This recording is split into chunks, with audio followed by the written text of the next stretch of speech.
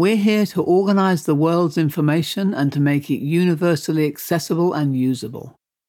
That's Google's purpose, which has held it in good stead for many years.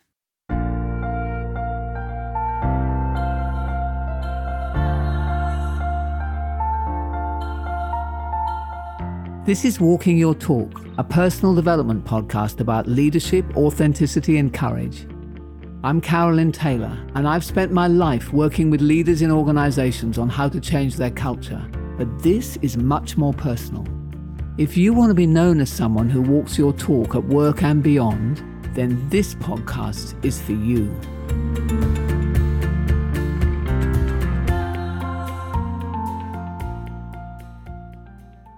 That's Google's purpose from a long way back. I had a privilege to work at Google as a consultant in the mid-2000s, 2006, 2007, and to see firsthand how that purpose and the spirit and the drive and the meaning behind it absolutely dominated the organization. Here was a people who were living in Palo Alto, Mountain View, California, believing and knowing that they were changing the world. And it was absolutely thrilling. Yes, many of them were becoming millionaires on the way through. Yes, they were somewhat arrogant in the process. Yes, if you actually wanted to try and talk to a person at Google because your name had dropped down on the list, it was extremely hard. But oh my goodness, were they making a difference. And the whole of Silicon Valley at that stage was filled with that kind of purpose-led, purposeful, meaningful, motivating drive. Now, the wording of Google's purpose statement to organize the world's information and make it universally accessible and useful. I mean, I've seen hundreds of purpose statements which are worded either slightly better or slightly worse than that. So obviously it became clear to me that it's not just in the words, it's about what you do with those words that really make a difference. Some organizations today talk about themselves as being truly purpose-led, and they use that as the basis of all of their strategy, all their employee engagement efforts, their alignment to their culture to support that intention. And I've seen it in many places where the purpose statement is not much more than lip service, parroting words and ensuring that every sentence, or at least every social media post, contains that purpose. As we all know, that's not going to do it. But I've seen others where it really does drive everything. I had the privilege of sharing a stage recently with the head of HR for Mars Pet Foods. Their purpose is to make a better world for pets. I was smiling already. Now, obviously they make pet food, but they also campaign to have pets allowed in more places. They moved into new product lines, into veterinary services. They allow you to test your pet at home for various ailments, etc. Every employee can, of course, bring their pet to work. But more than any of that, they're united in their love of pets and that their belief that we are all privileged to have our pets in our lives and that pets do really make the world a better place. So there's a joyousness with which they talk about all that, which is so engaging and so motivated, and I was mightily inspired. So I thought of them as I was putting together this podcast, which is going to be about how you build a purpose for an organization or for a team, or if your organization already has a purpose, and many of them do now. They may call it a mission statement, by the way. I wouldn't get too hung up on that as to the difference between a mission statement and a purpose. There probably is some detailed definition with a slight distinction, but I find that organizations mix them quite a lot. But if your organization already has a purpose, it may or may not be doing for you and for your team everything that it could be doing.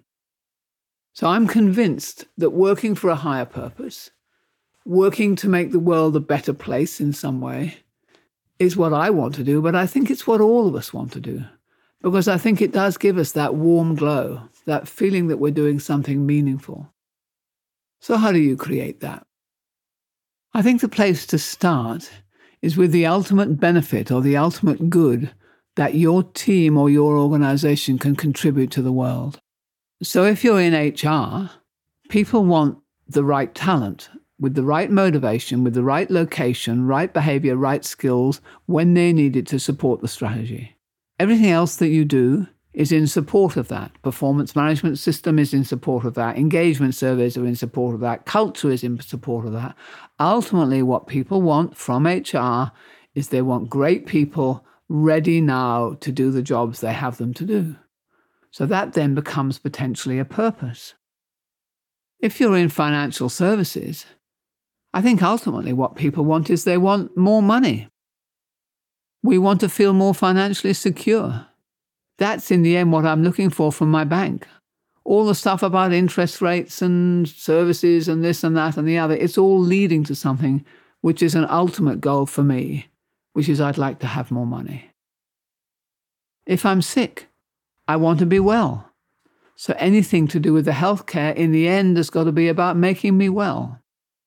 And yet one of the curious things about many of these purposes, if you think about them, is that if they are ultimately fulfilled, there is perhaps a fear that you will no longer lead me.